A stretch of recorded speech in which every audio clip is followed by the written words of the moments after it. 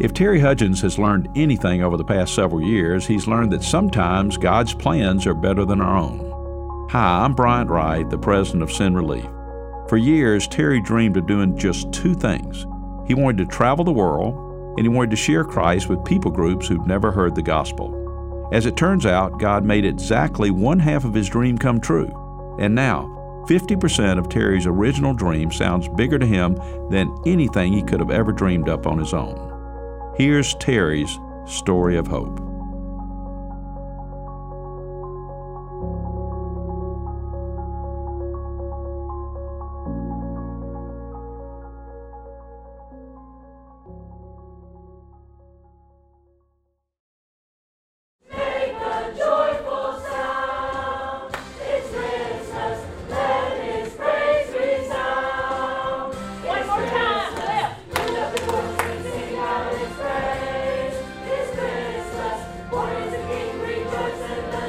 Even from outside the walls of Tusculum Hills Baptist Church, you can hear the sound. It's the sound of children's voices. But these children's voices are different from the children's voices you'll hear coming from almost any other church. These voices come from children who represent countries from all over the world, countries from which their families were forced to flee.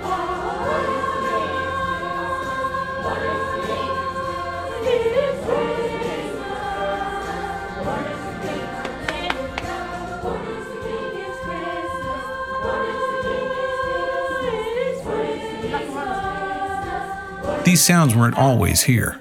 In fact, a few years ago, these halls were virtually silent.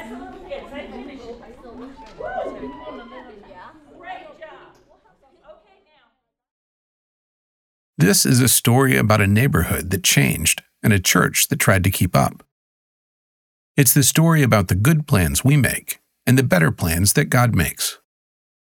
It's a story about children, lots of children. And it's a story about a man named Terry.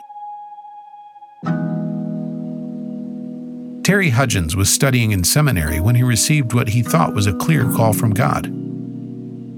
I was sitting in chapel and a missionary from South America was speaking, and he was talking about he was walking through the village and knocked on a hut, and the children yelled, "It's the Jesus man." And I knew that God was calling me to be the Jesus man.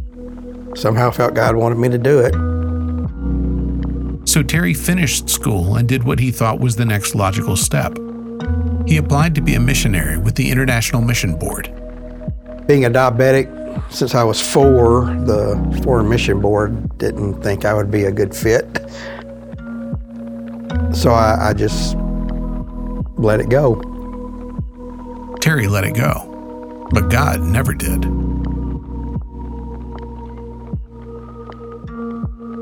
From Send Relief, this is Stories of Hope, Episode 87, A Foreign Country Just South of Nashville.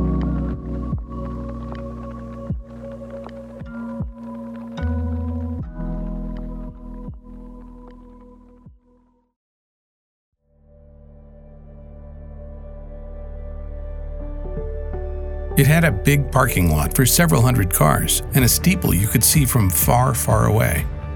It had so much square footage, the members would talk about the youth wing and the children's wing.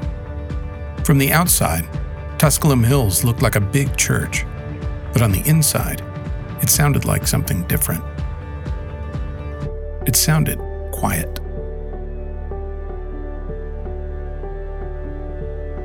There was not one child in this church. The children's hall was pretty much dark. And I think there come a point where they had to decide, what are we going to do? And, the church decided they wanted to reach the area and the community. Tusculum Hills sits on Nolensville Road in South Nashville, Tennessee. Around the church, there are 20 different nationalities and languages. Whenever there is a crisis in the world, many of the refugees who come out of that crisis are brought to this part of the city. This is where many of them will begin a new life. Oil change station next door is owned by a Kurdish man. The gas station across the street is a Kurdish man. The convenience store next to that was run by an Indian man. So if you want to experience the third world, you can come to Nashville, and the sights, the smells, it's really the entire world is represented on Nolanford Road. So the church created the Nashville World Outreach Partnership, and Terry Hudgens is its director. Since its creation, 2 more churches have joined Tusculum Hills as partners. But they got together, decided they were going to form a partnership for 3 years and pool their resources to reach out to the refugees and immigrants in Nashville. That was 5 years ago, and there's no sign of it slowing down. Starting the ministry was hard, but growing it was not. How do you grow this? You open the door. I mean, we literally just open the doors and they show up.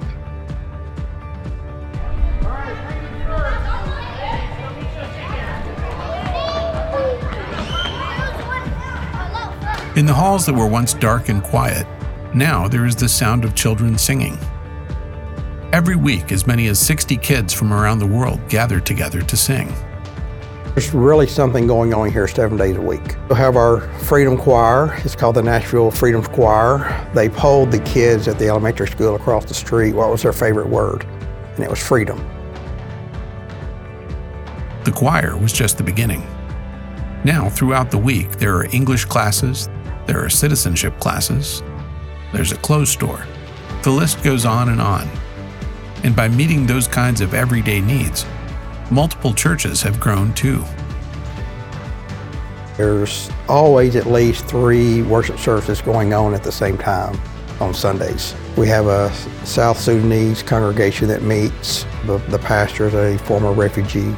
We also have a Chinese congregation that meets. We have a Spanish congregation that meets later on in the afternoon, a Zonli congregation, which is from Burma, and the Korean, which is also from Burma. And it has grown and grown and grown. And I think because God is blessing the church for what it's doing. Gassam Damkog fled the war in Sudan. He was raised Muslim, but found Christ as a refugee.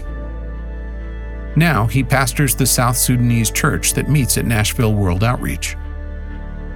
His changed life is a model for reaching other refugees. So like what the church is doing here has a great impact. And those people come from there without a hope, coming to a new world, they don't know anything. So by the church extend their hand and bring them in, make them feel like, hey, if the church is doing this, that means the God that they worship is a loving God. Once they see an American that's willing to talk to them and are actually interested in them, then you have a friend for life. Mui Le is a Karen refugee from Burma. The outreach started its relationship with her by meeting needs through her children. When they did that, they saw God change her life.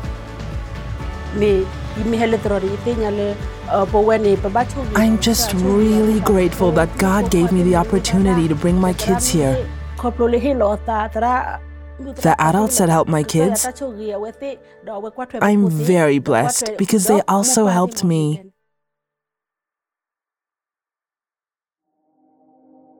The refugees are not the only lives God has changed. Terry and Corey Bailey, a co-worker with Nashville World Outreach, have been changed by seeing just how deep the need is. With these kids, you just say, hey, we're doing something at church, and they're there. One, they love the food. Chicken sandwiches, hamburgers, or pizza. No matter what we have, it involves Tabasco sauce because the spicier the food, the better. You know, food's a big deal. These are truly poor children, not what I call American poor. Corey was visiting a family and the neighbors knocked on the door and brought him a bag of frozen rats because they didn't have meat. They were eating rats because that's all they had. We have a rewards program, which they get freedom bucks.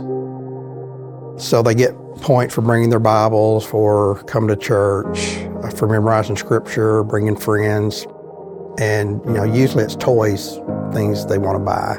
But with our refugee children, they usually buy bags of rice for their family.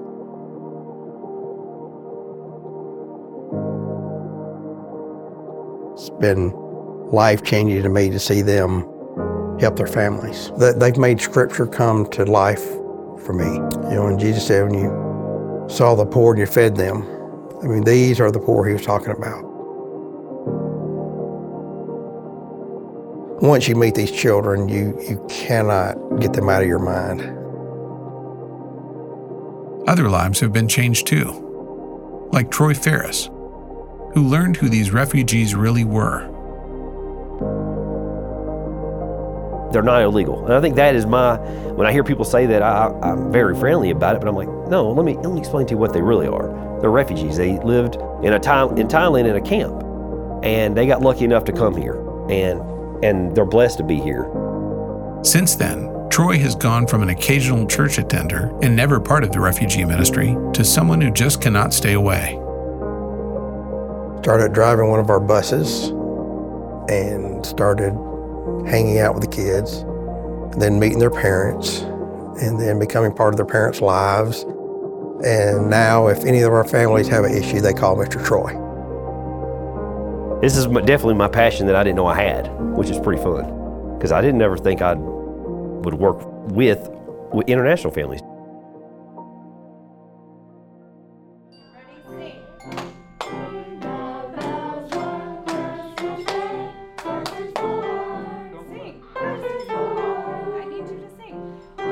Now, the Children's Hall echoes with the voices of kids, especially when the choirs begin to sing. You'll hear them, they love it. I mean, they'll sing, like on Sunday when we had the big All Nations thing, man, they were up there just singing their hearts out. It's hard almost not to bring a tear to your eye when you're sitting there listening to them. When Terry thinks back to that chapel service so many years ago, now he knows he was called to be the Jesus man. But his mission field is a lot closer than a far-flung place across the ocean. I didn't know at the time that I was getting into foreign missions. I never dreamed that I'd be working in a foreign country and it'd be in South Nashville. So now I can honestly say that I'm a foreign missionary because I work with internationals literally every day.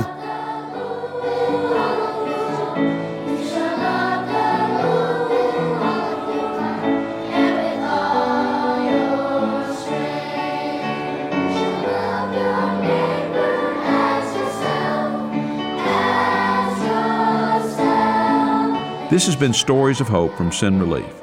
Today's episode, a foreign country just south of Nashville. If you'd like to see and hear the Refugee Children's Choir, or if you'd like to learn more about Nashville World Outreach, you can visit them online at nashvilleworldoutreach.com. There are refugees and internationals in every community in North America, and they need food, they need shelter and clothing. They need help learning English and adjusting to our culture. But more than anything, they need someone who can share Christ with them.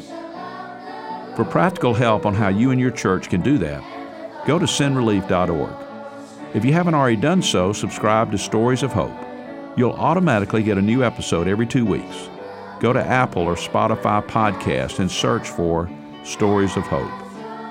And finally, if you've liked what you've heard here, rate us and leave a review on Apple Podcasts. That'll help other people find us and enjoy these stories too. This is Bryant Wright with Sin Relief. Join me in 2 weeks for another episode of Stories of Hope.